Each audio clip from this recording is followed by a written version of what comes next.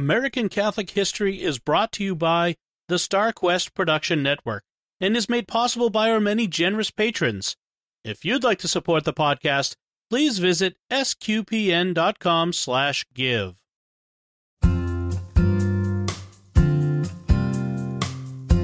Hello, and welcome to American Catholic History. If you like our podcast, be sure to rate us and give us a review wherever you get your podcast. I'm Noelle Heaster-Crowe. And I'm Tom Crow. Today we're talking about how a Russian prince became known as the Apostle of the Alleghenies.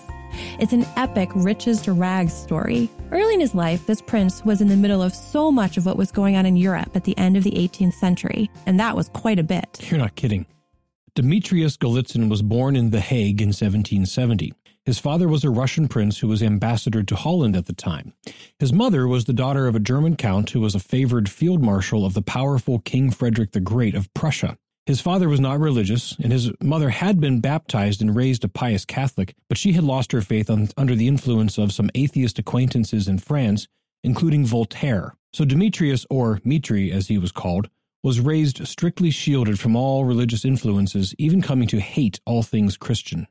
But that's not to say he wasn't baptized. One must keep up appearances when one is in certain circles. Well, of course.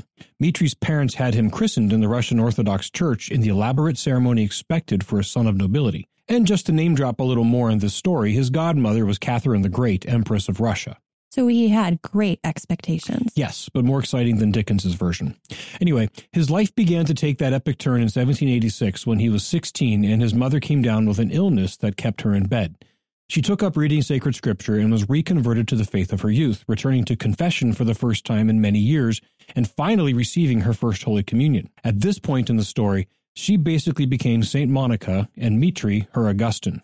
It's interesting that you put it that way because his mother's birth, marriage, and first communion all happened on the same date, August 28th, the memorial of St. Augustine. Right, it's almost like God had a plan or something. So his mother prayed and prodded and pressed Mitri to reconsider his hatred of Christianity, and finally he relented. About his own investigation of religion, he said, quote, "I soon felt convinced of the necessity of investigating the different religious systems in order to find the true one. Although I was born a member of the Greek Church, and although all my male relations, without exception, were either Greeks or Protestants, yet did I resolve to embrace that religion only which, upon impartial inquiry, should appear to me to be the pure religion of Jesus Christ. My choice fell upon the Catholic Church," unquote. He and his sister were received into the Catholic Church in 1787, and in honor of his mother he took the name Augustine as his confirmation name. Thereafter he wrote his name as Demetrius Augustine. In 1792 he was made aide-de-camp to an Austrian general, but shortly thereafter the Austrian army dismissed all foreigners from service. So Prince Demetrius Augustine Golitsyn no longer had a career. So, as was common for nobility at the time, his father suggested an overseas tour, including the Americas, and thus began the next phase of his epic life. And how?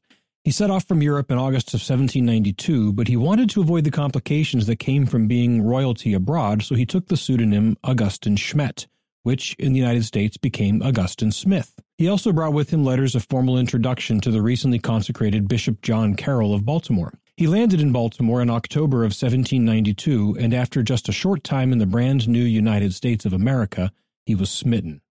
He was deeply moved by the needs of the faithful in this new country, and he resolved to pledge his life and his fortune to the salvation of souls in his new home.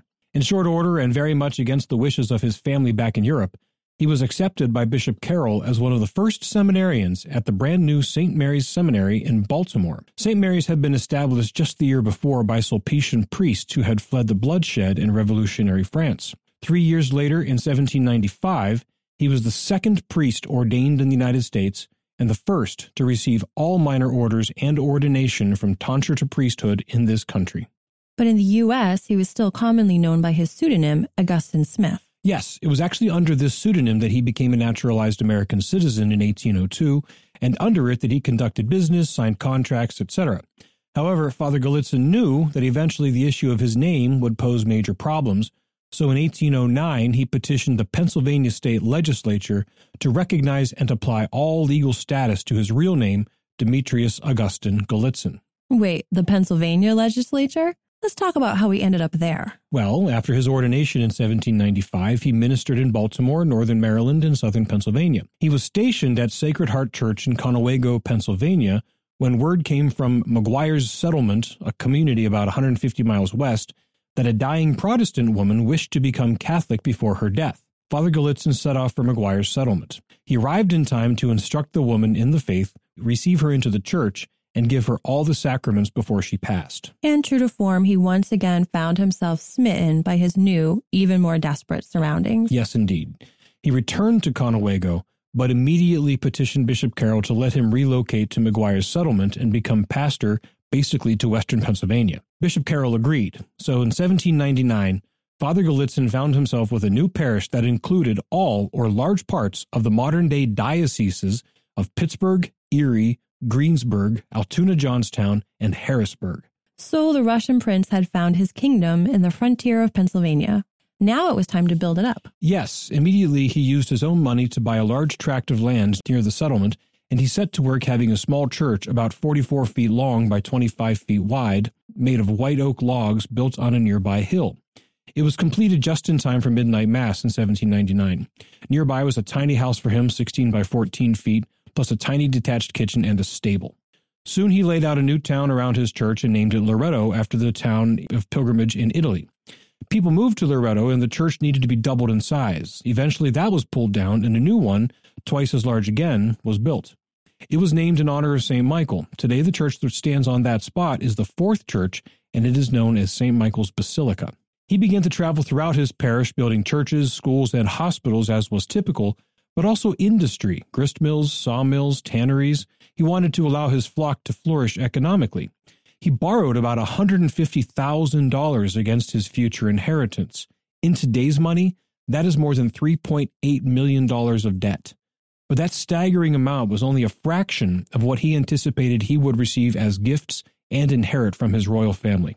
But the tragedy was he never could collect on his expectations. No, since he had become Catholic and a priest, the Russian government had disinherited him from his father's estate, and though his sister had pledged to support him from her own wealth and inheritance, the German prince she married had debts of his own, which sucked up all of her money too, so no money was forthcoming from overseas.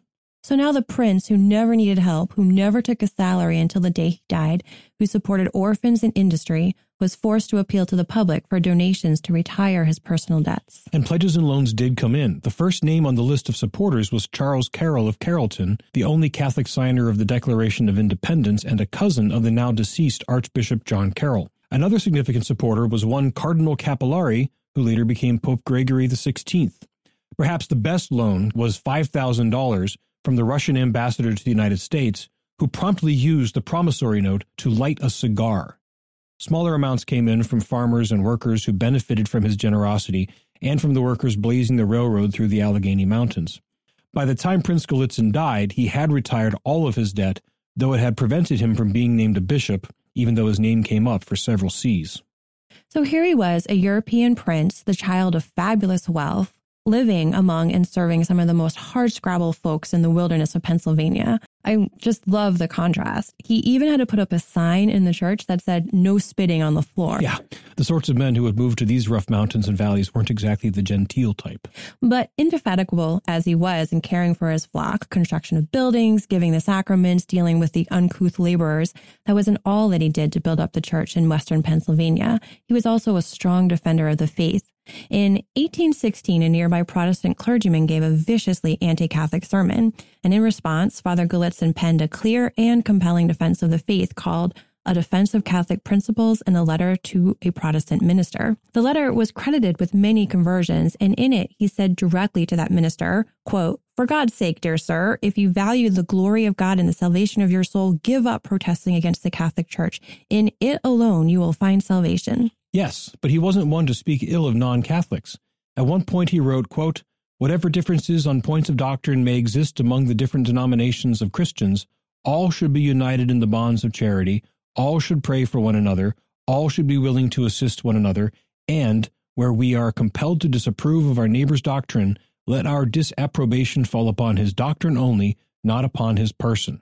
During the winter of 1840, Father Gallitzin's health deteriorated, and the doctor recommended bed rest. Father Gallitzin, now 69, refused to slow down, especially as the Lent wore on and Holy Week and Easter approached. He said he preferred going on with my labors until I should collapse like an old, worn-out cart horse, which is basically what happened. He died 3 weeks after Easter on May 6, 1840, and was buried halfway between his rectory and his church in his own kingdom in Loretto, Pennsylvania. And in 2005, Father Demetrius Augustine, Prince Gallitzin, was named a servant of God, putting him on the path to sainthood. You've been listening to American Catholic History on the StarQuest Production Network. If you've been enjoying our podcast, please be sure to give us a rating and a review. To learn more about today's topic, to find previous episodes, and to send feedback, please visit sqpn.com/history. You can email us at history@sqpn.com or follow StarQuest on social media at facebook.com/StarQuestMedia or on Twitter at SQPN. I'm Noelle Heaster-Crowe. And I'm Tom Crow. Thank you once again for joining us on American Catholic History on StarQuest.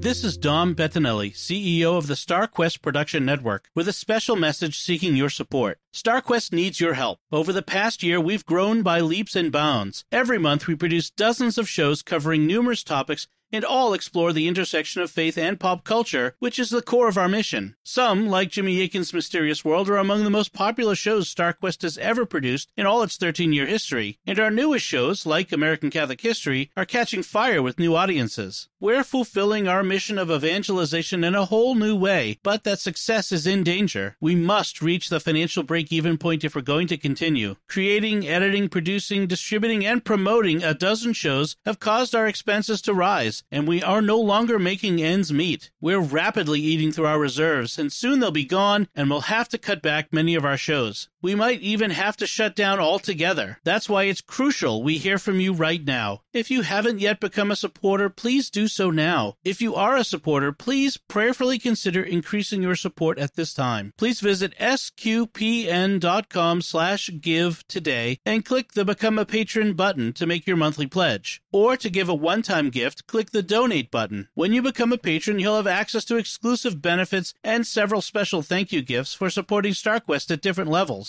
The need is urgent, so please go to sqpn.com/give today. Thank you from all of us at StarQuest, and God bless you. May we hear from you today?